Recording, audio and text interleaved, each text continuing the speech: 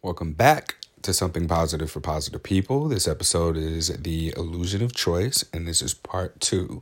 On the previous episode, if you haven't checked it out and somehow you found yourself on this episode, I invite you to go back. Trigger warning, it does mention abuse, but just for a quick recap, we speak with Bree, who is here still, who has herpes and got herpes from a partner who disclosed to her, and she decided that she liked the person and wanted to move forward. And then it was later on in the relationship, which was also at the beginning of the pandemic, that the partner of Bree decided to let her know that he was having an outbreak the first time they had sex, even though he had disclosed. And we also kind of unpacked that maybe he was just saying that to be hurtful because people say hurtful things. And we talked about emotional unavailability as being something to avoid with partners. If a partner is not emotionally available for you, then maybe you shouldn't move forward with them.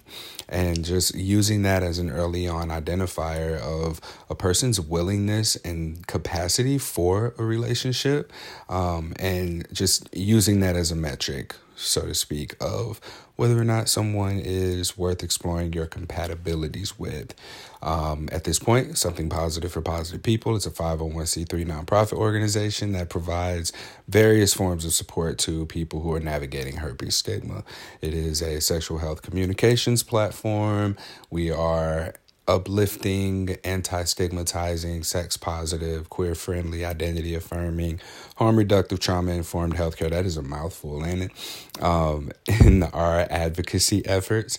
And we just recently received funding to do so. If you still want to support Something Positive for Positive People, please make a donation to Courtney Brame, all one word, or Venmo, or on Venmo or Cash App. Again, it's just Courtney Brame, COURTNEYBRAME. And if you can't monetarily support us at this moment, then please leave a rating, review on whatever podcast platform you listen to us on. All right, so after re-listening to the end of part 1 of this episode, we did get to the point of you leaving, Bree. Mm-hmm. And I guess I want to start with just closing that out, because I felt like it was just a little bit rushed because we ran out of time. But I want for you to be able to talk through what gave you the strength to leave, because you were isolated in another state, away from your family, away from your friends. You had talked to your friend, your black friend, who had also, let you know that he was essentially unable to get away with this with black women, right? So that's kind of where we left off. So I'm curious to know that throughout all of this, where did you find the strength to leave your abuser? So I still got out, which I keep reminding myself that's the most important thing. But it was not anything so, I don't know, sometimes I feel like movies and shows dramatize it, and it's this big fight and then the person dramatically leaves the room. Mine definitely was almost a plea to just be obviously I'm not doing, I put it all on me. I'm the one who's having issue. Granted, I was obviously because of all the mental mind games that were being played. But at that time, I just used it as an excuse of obviously I need time for myself because I'm the hot mess. I am the one who's being this or that. And that kind of appeased him in a way. He still guilt tripped the crap out of me for the 3 days leading up to the idea of me heading home. And I even used an excuse of a family situation that someone wasn't doing well and I needed to get back home.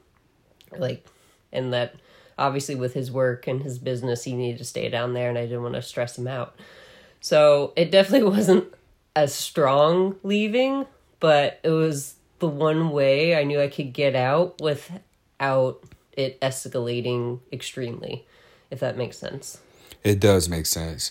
And I think that what your point of how movies talk about abusers or people who are victims of domestic violence and how they leave. Like the movie that comes to mind is Jennifer Lopez Enough, where it's like super dramatic.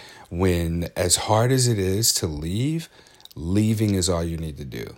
You know, like maybe they'll chase you, maybe they'll try and pull you back, maybe they will not let you.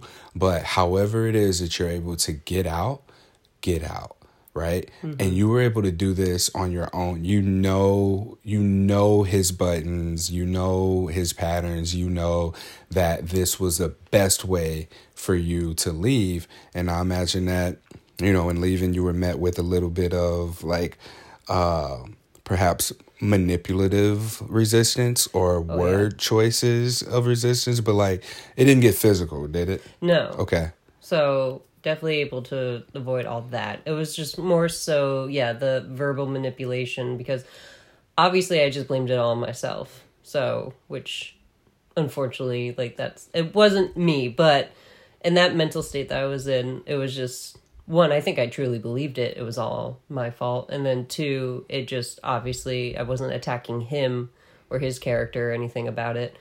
But yeah, it was more so the verbal game of it of, I can't believe you're just gonna, like, leave. Are you just gonna give up? Like, are you, like, am I gonna see you ever again? Like, it was very much of manipulating in the sense of making you feel so guilty for even thinking about going home or doing something without him. Because I wasn't even saying as in like taking a break from the relationship. I like it kind of tried to start it off as like, hey, we just need a little break to like, I just need to get some things handled. Like, obviously I need help, and I need to go help my family on some like certain things. So it turned from like me trying to say I want to break from the relationship to reassess where we are, which obviously the assessment would have been like, this is really bad, I need to stay away. But it turned from that to just me like just saying like, no, it's me. I need obviously therapy. I need things to make you happy type of situation. So it was that, and I think he played into it by guilt tripping me more as being like the person who is just giving up or like not trying hard enough to make this relationship work. Yeah. Oh, I thought you were going to say some more. No, it's okay. That was good. So yeah, the manipulation doesn't necessarily look like it doesn't always look like someone dragging you by your hair or yelling and fighting and screaming. It can look like that very subtle, just, well, am I ever going to see you again? Yeah. Or the other thing he did, like, this is before, like, this was right when he finally accepted the fact that I was going to be heading back home. He had family in town, and obviously I was doing my work, and he was with his family, and obviously I didn't really want to go out and pretend like everything was okay, because we weren't okay. This was like after one of the big fights. And the other manipulation he did was just like, he sent me like a voice message of saying like, yeah, I'm out here with my family, and they're just asking, where's Bree? Why is Bree not here? Da da da da da. And then I had to literally explain to him in the most calming way, because obviously a normal person would have been like, what do you mean? Why am I not there? And like, yeah, tell your family that we've gone to a fight. But I even took it a step further. I was just like, hey, like, we're going through some big things right now, and I think it's more important than like what your family thinks what's happening. Like, I kind of like, and then he like subsided from that. But that was like another, I realized, manipulation of like bringing in his family now and being like, they're wondering, where are you? Why is she not here? What's going on? In the sense of like, see, look what you're putting me through right now. And that, to me, now having you isolated away from your family and making you feel like my family is your family, I have more control over you, because you not only are accountable to me, regardless of how shitty I treat you, but because my family cares about you, there's a trade-off. Like, you get that good treatment for tolerating this shitty treatment between us. Wow. Yeah, that was another thing that was happening like right before I was leaving too. And it sucked because it was hard, because like, luckily I kind of held strong, because like, I know other people have probably been experiencing this. Like, you feel like oh my God, I am causing this person so much pain and problems, and now their family too. Like, God, why am I so awful? In reality, is not that at all. How did you stay away? How did you keep yourself from going back? Well, being 2,000 miles apart does definitely help. It wasn't like he was just one state over or something, so at least it wasn't as hard to keep distance. The only difficulty is that he did have family that was like probably like 30 to 45 minutes away from me. So I was always worried about him just coming up to quote unquote visit his family, and then because he knew where I lived, obviously, and like where I was located and stuff. Not that sounds. You can fix the statement. What do you mean? Not fix it. It just sounds so creepy when I say it like that. Oh, well, like, we're talking about... Well, that's the thing. Like, we're talking about people... We don't know what people are capable of until they do it, right? Exactly. And I know I'm not in the position... Like, if he came to my door and rang my doorbell... Like, I know we watch all those terrible movies where they're like, why did she let that guy in? Or why did he let her in? But, like, I know I'd probably just let him into my home. And I'm not saying that he would have done anything, but obviously I live alone. I have a 16-pound dog. Like, I don't know. It could have been many versions of manipulation that could have happened by me just simply letting him into my house. Yeah. Again. But luckily I didn't experience that. Did he ever visit? No. Okay. But he did. It was funny. He kept trying to contact me. To back it up, when I finally got home, like he pulled I just want to make sure you get home safe, because it was a long car ride. And so he was doing the check-ins, but I think I left on a Thursday, and it's like a 2-day trip. So probably got back Saturday. Sunday morning, already texting me, did you have enough time? Did you think everything over? Can we talk now? Like, all this stuff. And I'm like, I just got done with a 2-day travel. I've had no time to think about anything right now, except like crying about half the car ride. But he was already pressuring me of like, hey, what are you thinking? What is your decision? Can we talk right now? And I was just like, and I had to explain to him, once again, trying to be the nicest person, like, I just got home. Like, I haven't even, like, I slept in my bed for one night. Like, and you want me to, like, talk this out right now, which would be healthy in a relationship, I guess, if it's something, like, out of concern. But, like, looking back at it now, I realized it was, like, to hopefully catch me off guard, to make, like, a rational... You know what? I messed up. I should have never came back up to Jersey. Like, I'm coming back down, or come up here and... let's pack up again, and you know what I'm saying? Like, yeah. I want to believe it was because he was worried or concerned or like really cared for me. But in some parts of me, I realized it might have just been like, now that she's home, let me try to catch her off kilter and hopefully make her like realize the mistake she made quickly before she gets settled at home, before she's around her family, around her friends, and maybe they're able to tell her, like, what? Like, that's not good. That's not healthy. Like, get in front of it before I actually am without him being around. Mm-hmm. While you can monitor when I'm with my family and friends. Yeah. And you're someone with a very strong, like, family and support system. Mm-hmm. So the fact that they weren't involved when this was happening, it speaks volumes to like how a person is capable of manipulating someone, right? Mm-hmm. You are someone who has very firm family values, and yet you were able to allow someone to just come in and like pull you away from that, right? Yeah. And your family didn't have any idea what was going on, right? No, and that was on me for not really telling. I think some of them started to get it, like one of my closest friends and like I think my sister kind of knows like something is off here, or like my sister actually came to visit, which was fascinating to watch him switch masks so quickly, because obviously she was in the house with us. So the difference of when she was in a room with us versus not, it was like whiplash. And that was actually towards the end of before I made the move, where it was another red flag. I was just like, this is like two different people. And then he let like his slip mask a little bit, and my sister noticed. And I remember on the car ride, it was after the big fight, and he made the comment that a black woman wouldn't be this emotional with a deadpan face and like nothing. And I actually remember just going, okay. And like, I didn't know what to say back. Like, I was just like, I don't know what to say. And then literally right from there, driving my sister to the airport so she could fly home. And halfway through the car ride, she was like, Brie, what's up? And I just started bawling in the car, and she started like freaking out because she's like, I don't want to leave you here. I'm about to get on a flight to go back home, and you're going to be staying here. She's like, are you going to be okay? And then like, I kind of like put on the brave face again. Like, no, it's fine. It's just been an emotional week. A lot of things happened, like excuses for it.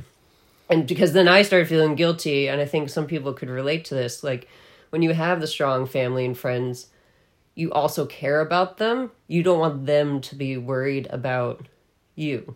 Yeah. So you kind of like, yeah, folks who can be manipulated sometimes don't have those strong ties. But even if you do have those strong ties, when you've been like a part of this delusion for so long, you start thinking like, no, wait, I'm the problem. So like, I don't need to bring my family and friends into this because it's my mess that I've been doing. Mm-hmm. When in reality, they're the ones who can tell you like, that's not your mess. Like, this is bad for you. You need to leave. Right. This sort of transitions very smoothly into athletics because we're talking about family values, support systems, and then this whole idea of having like a team, coaches, a culture, community around you when facing challenging obstacles, like for you to lean on, right? Because you had teammates to practice with and sort of compete with for the sake of collaboration so that you can compete with others. Now, your morals, your integrity, your alignment of like being the strong one.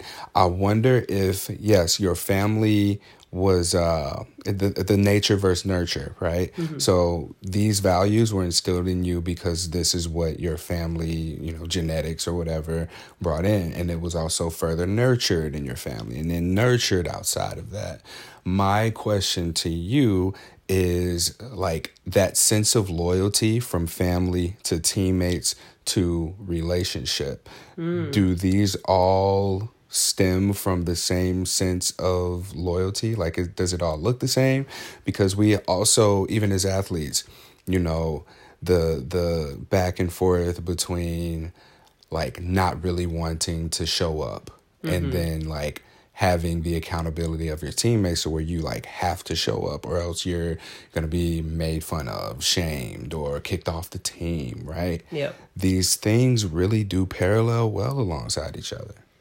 No, you have a good point. Or in some cases, for other athletes out there, sometimes you're dealing with narcissistic, abusive coaches. And they will use the same...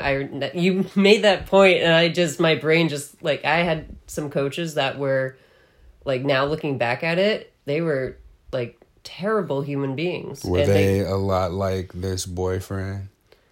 If I think about it, in a way... Well, luckily, I've never had to deal with any sexual misconduct from a coach or something, which, unfortunately, some athletes definitely have experienced. I've had a friend who had that experience, and it's just awful, the power that some people use. But in some ways, yeah, it does kind of align right because they use the guilt factor to control you or try to use, I don't know how to explain it, but like,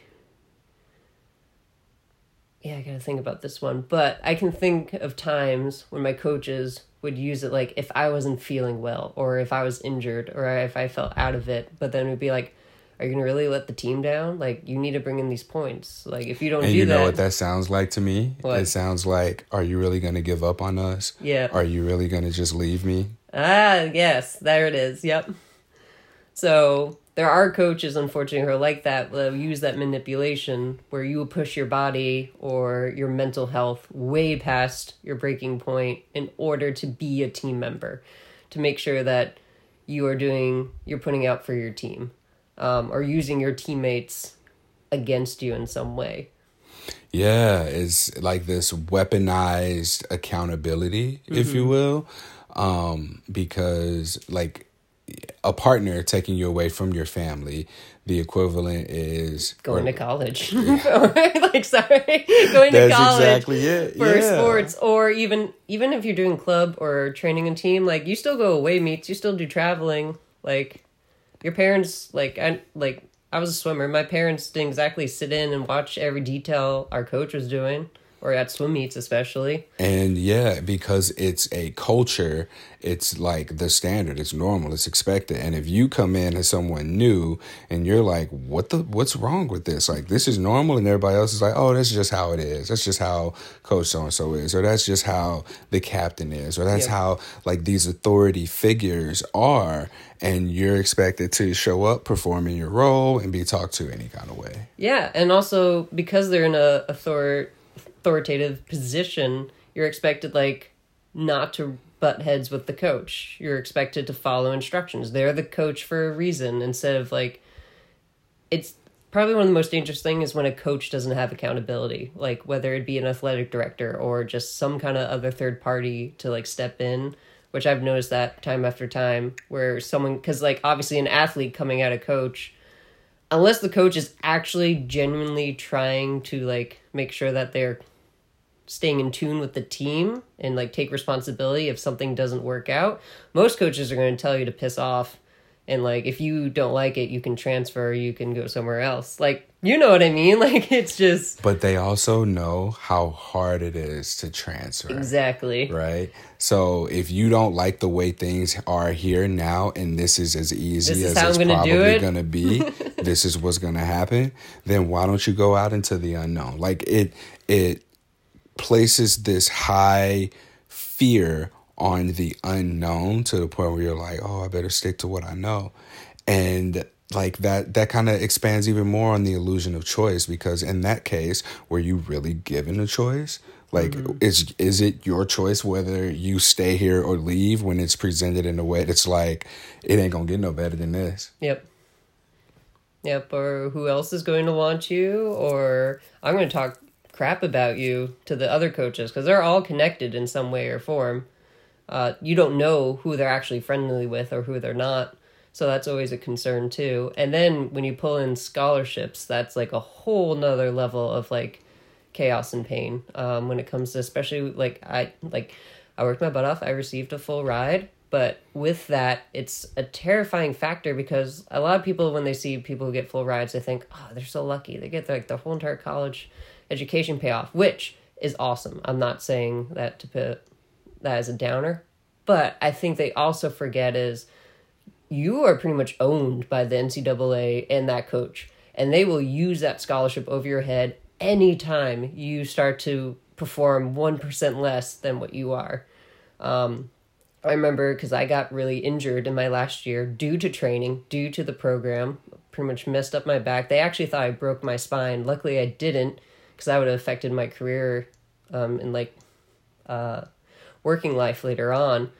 But I had to pretty much relearn how to like walk properly again. Like, I wasn't paralyzed, but like my back was so messed up, like walking was like impossible. And I had to do physical therapy 4 times a week for like a couple months, and just literally relearning how to use my muscles again so I don't hurt my back further. And with that being said, my college coach was threatening to, he was just like, well, for conference, like, you could just like do a couple races. Like, you could at least like manhandle it and just push through, like, for the sake of the team. Like, you'd be fine. AKA, I need to get my money's worth. Yeah. Or just like it's weird, because they try to flatter you in a way to make you think like, yeah, I'm actually a really good athlete. I could probably like kind of like still put points on the board, even though I'm really, really terribly banged up. So there's that. And then when you realize that tactic wasn't going to work, then you start talking about like, it'd be really great if I could get some of that scholarship money back, because this was my 5th year. He's like, get some of that scholarship money, and then I could recruit some new athletes, since obviously you're not going to be around to compete. And using that guilt trip / threat of, I can take your scholarship. Even though he doesn't. Well, that's the other thing. Athletes out there, they can't legally take your scholarship if you got injured under their care. So obviously, but that's the other problem of illusion of choice, is because then you have to get legal involved instead of being pushed over by the big beast that is NCAAs or that college. Yeah. In which case, luckily, I had parents. I know my dad would have gone head to head with him. But I'm fortunate where I had parents who would be like, absolutely not. Like, this is not legal. You hurt her. She got injured under your care. Therefore, she deserves to keep her scholarship. But not all athletes know that. Yeah. In terms of we learned a lot from sports. We learned how to train. We learned how to practice. We learned routine. We learned all these different skills. We learned how to win. We learned how to lose. We learned how to experience rejection, right?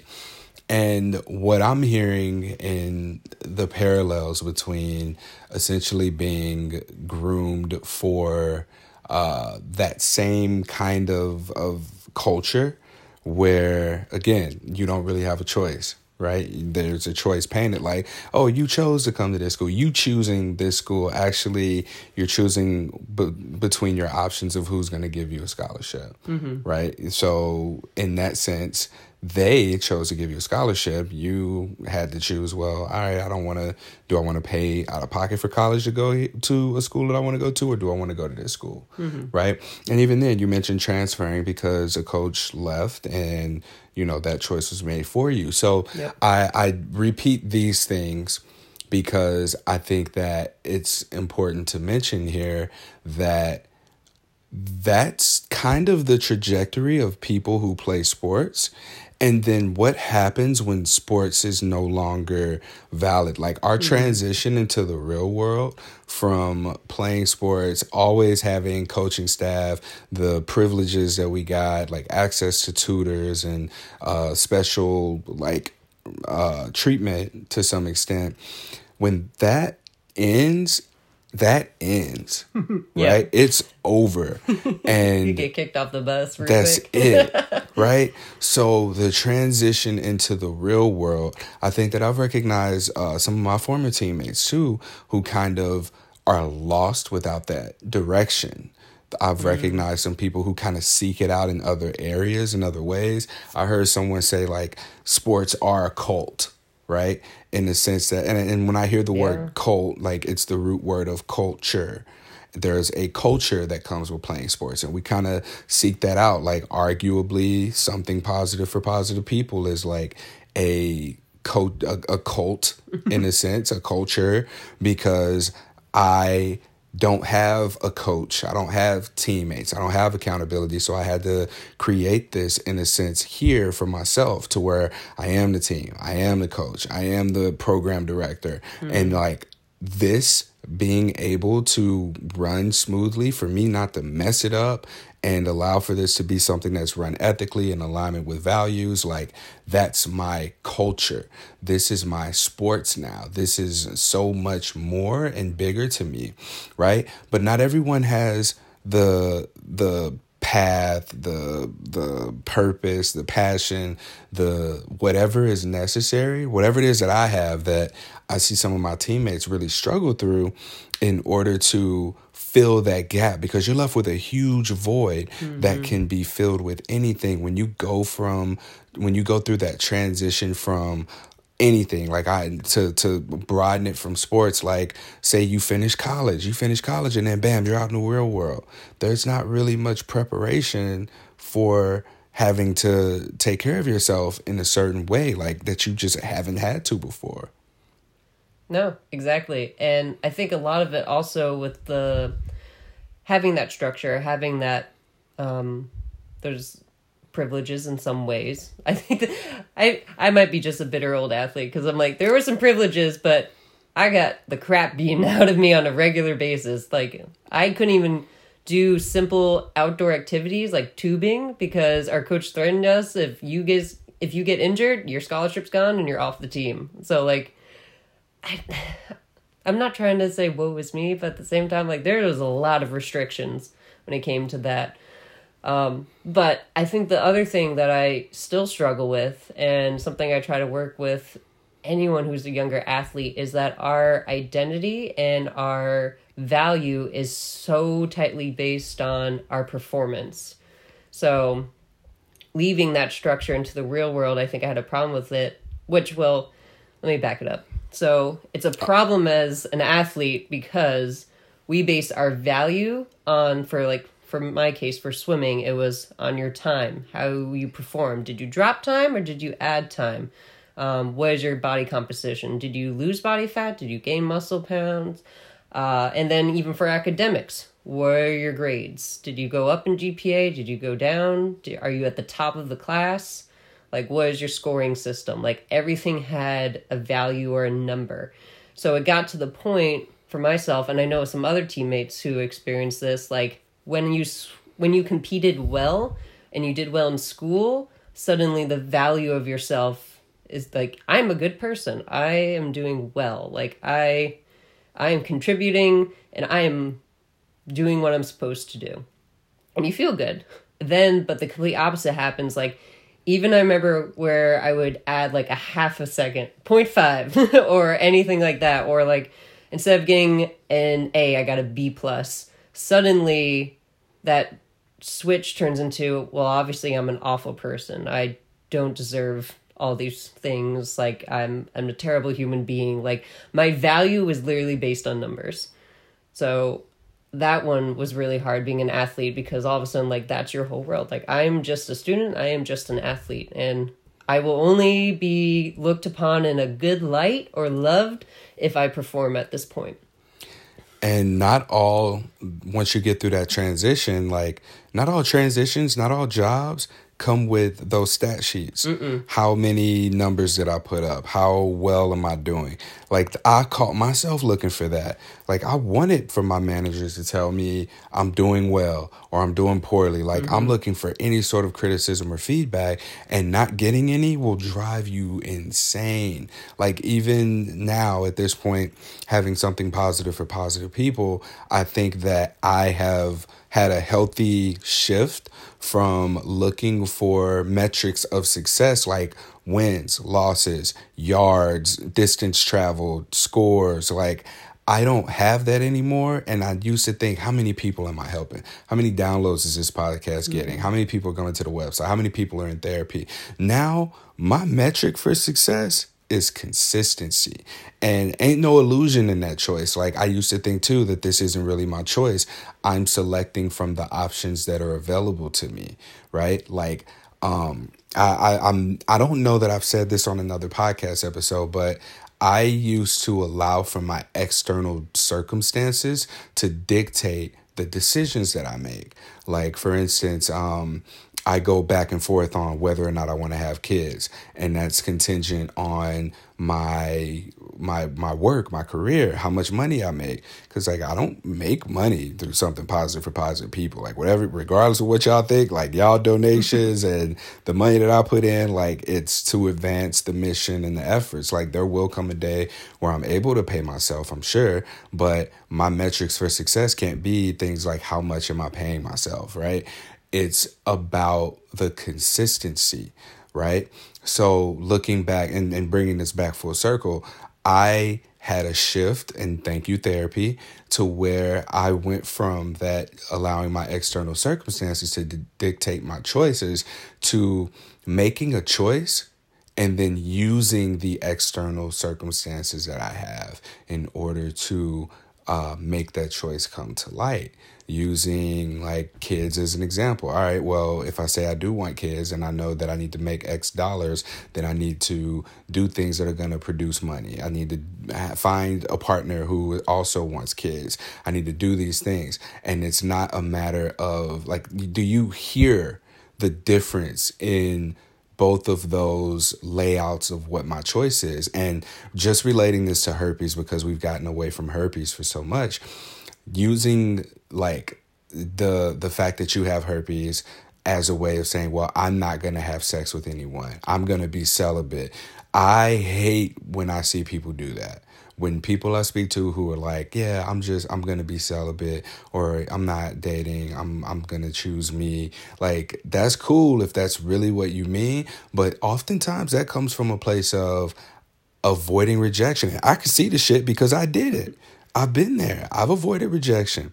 Now, if the choice is, damn, I got this diagnosis, like I'm not finding that I'm not finding myself interested in people right now. If that's genuinely what your choice is and you decide, all right, I'm going to go into celibacy for this long, it's a completely different way of doing life. It's a different way of experiencing your choice. It is, in fact, your choice. And it's not the illusion of choice because you try to feel empowered based on what your circumstances dictate for you.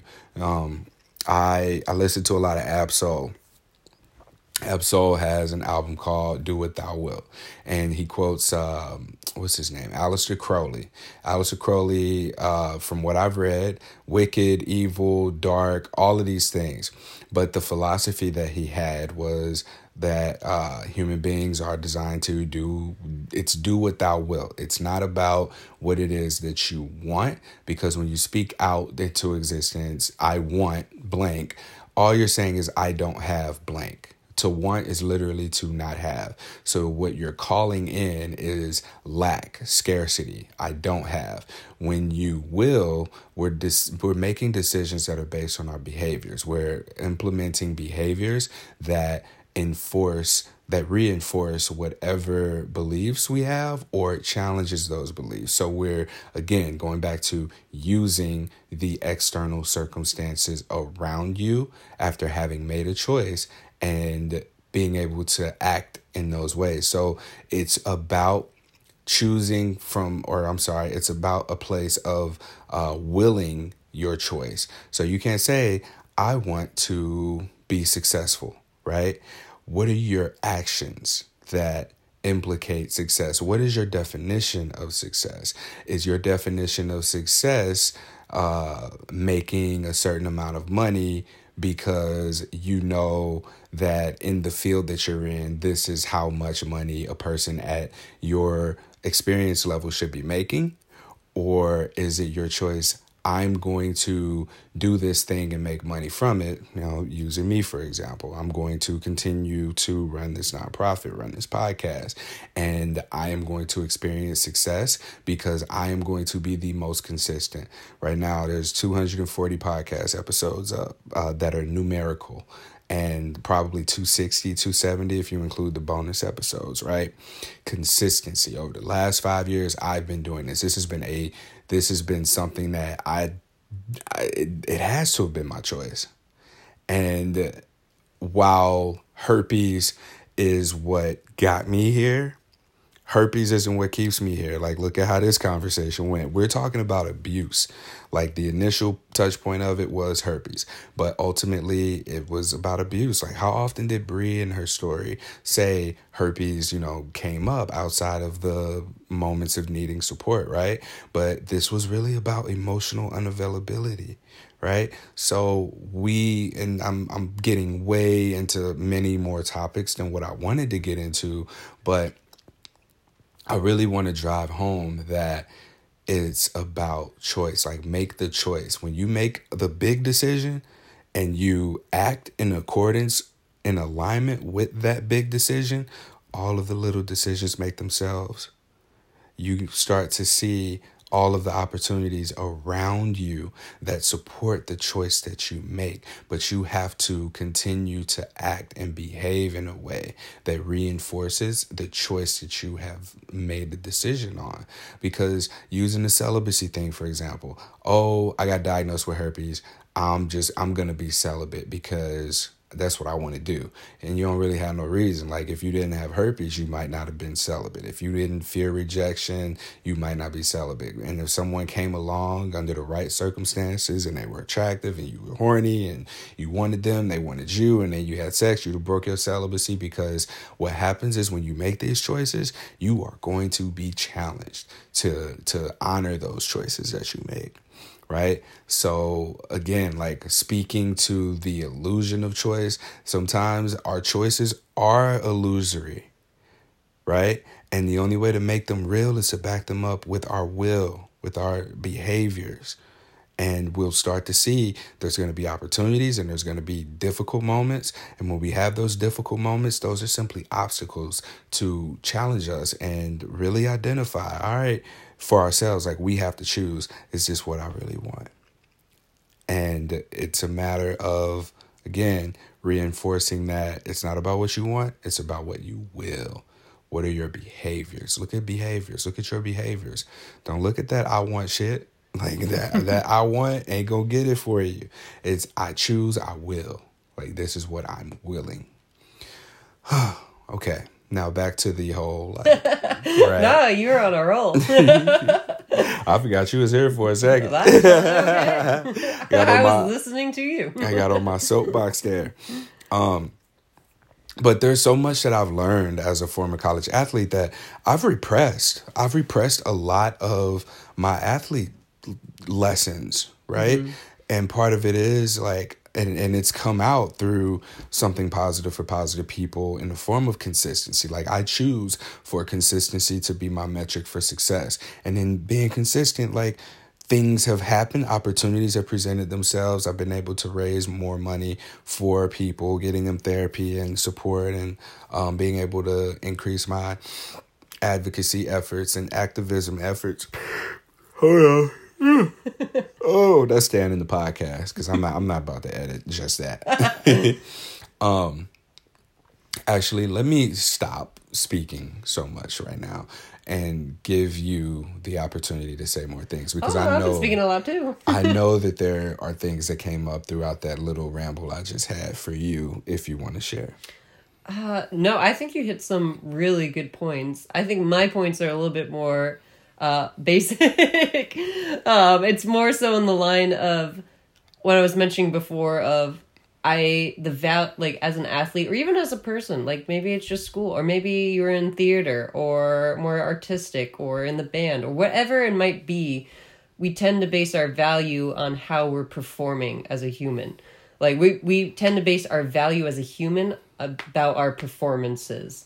And so the one thing I know I kept, like, they asked me to make a video a while ago for like the incoming like freshman class, and I ended it with just reminding them that they are more than just a swimmer. You're more than just an athlete. Like your whole entire life purpose is more than just this performing, which I love it because I eat my own words, because I still struggle with this post athlete days, or even I wish someone was able to kind of like put that through my head when I was an athlete, because unfortunately you deal with some coaches that just see your value based on how you're performing, that you become obsessed with it. And then when you go out into the real world where, like you said, it's not measured as easily, suddenly I went from like, I knew my worth because I performed well. I was top athlete in this and that. I got great grades. So suddenly not having it, all of a sudden it's just like, I guess I'm worthless now. I guess there's no value I give to this world because now I don't have these things. And I'm not saying this is true. I'm just stating how it feels sometimes. But I think the biggest takeaway that I try to tell anyone who's younger, who are performing in whatever it might be, whether it be athletics, arts, school, anything you can think of, is that your value as a person is way more than those specific things. And just because you had a bad recital or a bad time when performing some musical note, or your art piece is not coming forward, or as an athlete, if you're not performing to the best that you would like, or you're not hitting those times or those stats, it does not mean that you are a bad person. It just means you are a human, and it sucks. I'm not going to lie, but it doesn't mean like, what's the analogy? It's like, don't throw the baby out with the water. Yeah, throwing the baby out with the bathwater. Type of situation, which I see myself do it, and I see other folks who are competitive or very passionate with their career don't take that step back and realize, like, yeah, I am more than just this hobby or sport or activity that I do, or even career or industry that you're in. So that's probably the biggest thing that's hard. And then it ties into the herpes situation. When you get your diagnosis, like you've said, all of a sudden, like, your whole entire like perspective changes about you because of this one thing. Suddenly, like you said, like, people performing, they're doing celibacy, or they think this is like the dead end when it comes to relationships or moving forward, which I feel like it correlates with the athlete side or whatever side where, oh, here's a new stat. Ooh, it's not a great stat. Therefore, now my value as a human has gone down. Instead of just realizing this was just one part of it, just like swimming was one part of my life. And think about that response. Like if your stats are down in one thing, like your response can be to disregard everything that you're good at, yep, and then start to hyper focus on that thing and getting better at that thing. Now, it's not like practicing is what keeps you at a certain level. So to integrate or incorporate something that's going to get you better at this other aspect of your quote game, right? Take the herpes diagnosis. I see people just obsessively look up and consume information. People like change their diet who've been diagnosed without any physical symptoms. They're like, I'm going to start taking medication. I'm going to start eating these things. I'm going to avoid these foods. I'm going to participate in these things.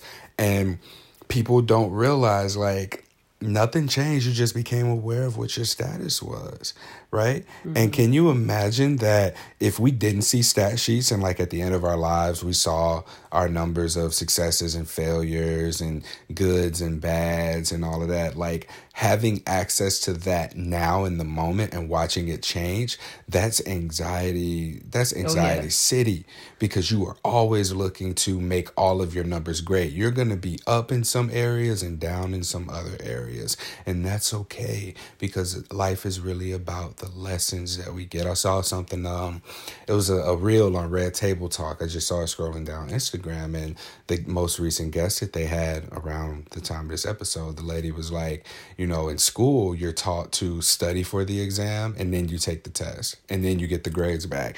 Life don't work that way. You take the test, life is a constant exam, and then the lessons come after the fact. Like there is no studying, right? So you have to incorporate those lessons into the next exam that life gives you. So looking at these stat sheets and everything, like imagine it at the end of your life, you're going to get a graded report. What are you valuing? What are you choosing to value, right? Like, let's remove the illusion of choice here and pack it with you are making a choice. Your will, your behavior is reinforcing that choice that you made. And again, you're going to be met with obstacles. These obstacles and difficult moments serve as opportunities. Look at obstacles as opportunities to either reaffirm what your choice is or is going to invalidate what your choice is. Like you are so much more than what that stat sheet says. You are more than your successes and more than your failures. You are more than how well you perform. You're more than what other people perceive you as a part of a machine, a system, a culture. You are so much more than that. And it's important that you surround yourself with people who recognize you in that way, and that you do whatever work it is that you need to on your end and reflect on yourself to recognize that for you, so that you can continue to live in a place of choice and empowerment and will and have the kind of life that you choose. Bree, is there anything else you want to add? No, I think you covered it really well. Thank you. I appreciate that. If anything, I just want to give everyone a hug. If you're feeling these things, I am so sorry, but you're not alone. And yeah, I think we covered some good points in this. Yeah. There's so many things that like surface for me in just exploring this conversation about how athletics have even contributed to how I responded to my herpes diagnosis. And I think that the resilience of like experiencing rejection, yeah, I avoided it at all costs, but like I lost games, I missed tackles, I missed plays. I played football all through middle school, high school, college. And I've looked back and been like, damn, dude, I wish I would have done this thing differently. I wish I would have worked a little harder. I wish I would have trained more. My life could have turned out different. But the thing about my life turning out different is that my life would have turned out different. All of these movies about the multiverse and infinite possibilities, like there are so many sets of choices that have been made to get you to this point, exactly where you are, right? Begin operating from a place of choice if you haven't been. If you've been contemplating leaving that job because you're unhappy, it doesn't align with your values, leave that job. If you've been wanting to pursue a person, you want to say hi to that person at the gym, say hi to that person at the gym. If there is something that you are passionate about, pick up that instrument, pick up that paintbrush, pick up that clipboard, whatever it is, man, and then just fucking choose that thing. And know that throughout the course of it, you're going to experience various forms of rejections. No different than your herpes diagnosis. It's no different. We've been rejected for far more over the years than what would be, the equivalent of somebody right swiping on us. We text a few times, say we have herpes, and then they disappear. Like, the amount of what our worth is on that stat sheet is diminished tremendously based on another person's interpretation of like this one part of our identity. Like let somebody find out, the whole of us and then reject us. Like, having an overview of the entire stat sheet, your person is going to be like, fuck that stat sheet. They're going to ball it up, throw it away when you show it to them. They'll be like, you my person. Or like, we going to do this. I choose you. Right. I listened to this comedian, a controversial comedian. I'm not going to say his name, but what he said was the strongest dream wins the room. And I'm a firm believer in that. And I'm like the power of belief. Like, I believe in that, because a person with malicious intent, if they believe enough and they believe in themselves and believe, then that malicious intent is going to be executed. A good person, same thing. But it's really about the intensity of the belief. So you got to believe in you. You got to believe in your choice. You got to believe in who you are as an entire person. Just like I believe in you. Right? So I believe in me enough to continue to run this organization and be consistent and allow for that to be where I place my metrics for success. And I believe in you as somebody who's listening to this message right now, that you're on your path to healing. Like, I choose to show up and be consistent so that people can heal, so that people can learn, so people can make their own choices, so people can execute this thing. And with that also being said, like, closing this out, something that I've chosen to do is to use the funding that I have for this project, that I want to bring in sex educators as standardized or simulated patients for healthcare providers who've been in the field for a while and just need practice with performing a sexual history or giving an STI test and treatment, so as to give them feedback directly from sex educators, as these are people who are aware of various identities and sexual healthcare treatment and how people should be getting tested and how you can talk to a patient who might be coming in for STI screening and sexual health histories, just being sex positive, being anti-stigmatizing, which isn't the same as non-stigmatizing, because I think that avoids it or ignores it and just turns away from it. I think that we need a dose of the poison to create immunity or a vaccine or a cure, right? So anti-stigmatized care is acknowledgement and awareness of stigma and the ways that it exists and how it becomes prevalent into our education, like bringing awareness to that, not just ignoring it like it doesn't exist, but that sex positive, anti-stigmatizing, identity affirming, harm reduction, trauma informed, LGBT aware healthcare. I'm advocating for that, and I want for the sex educators to serve as the people who are acting like the patients and giving feedback to these healthcare providers who may have been in the field for a lot longer than what their lessons may have included for them in order to give people a sexual history, right? And so I think that this is something that will change the game of healthcare and the way that people are not only delivered a diagnosis, but also their sex education, and for people who don't have STIs to be able to be more empathetic and understanding towards people who do. So I'm putting this together. I'm using a little bit of money that I got from a funding opportunity to put a pilot project together, and then hopefully the results come in. I got to take stat sheets, right? All that shit I was just talking about, keeping score and stats, and here I am about to have to do that. But yeah, this is an invitation. I want you all to share with me your healthcare providers who are doing things right, and then healthcare providers where you've had a bad experience, because I want to uplift the ones that are doing it well, and then offer these learning opportunities to the ones who aren't doing it well, and hopefully make them pay for it, so I can pay these sex educators, facilitators, and trainers in order to make this thing happen. So I feel good about my choice, my clear sense of direction for where something positive for positive people is at this moment, and where it's headed as well. So yeah, your support matters, your support helps, your stories, all of that. Till next time, stay sex positive.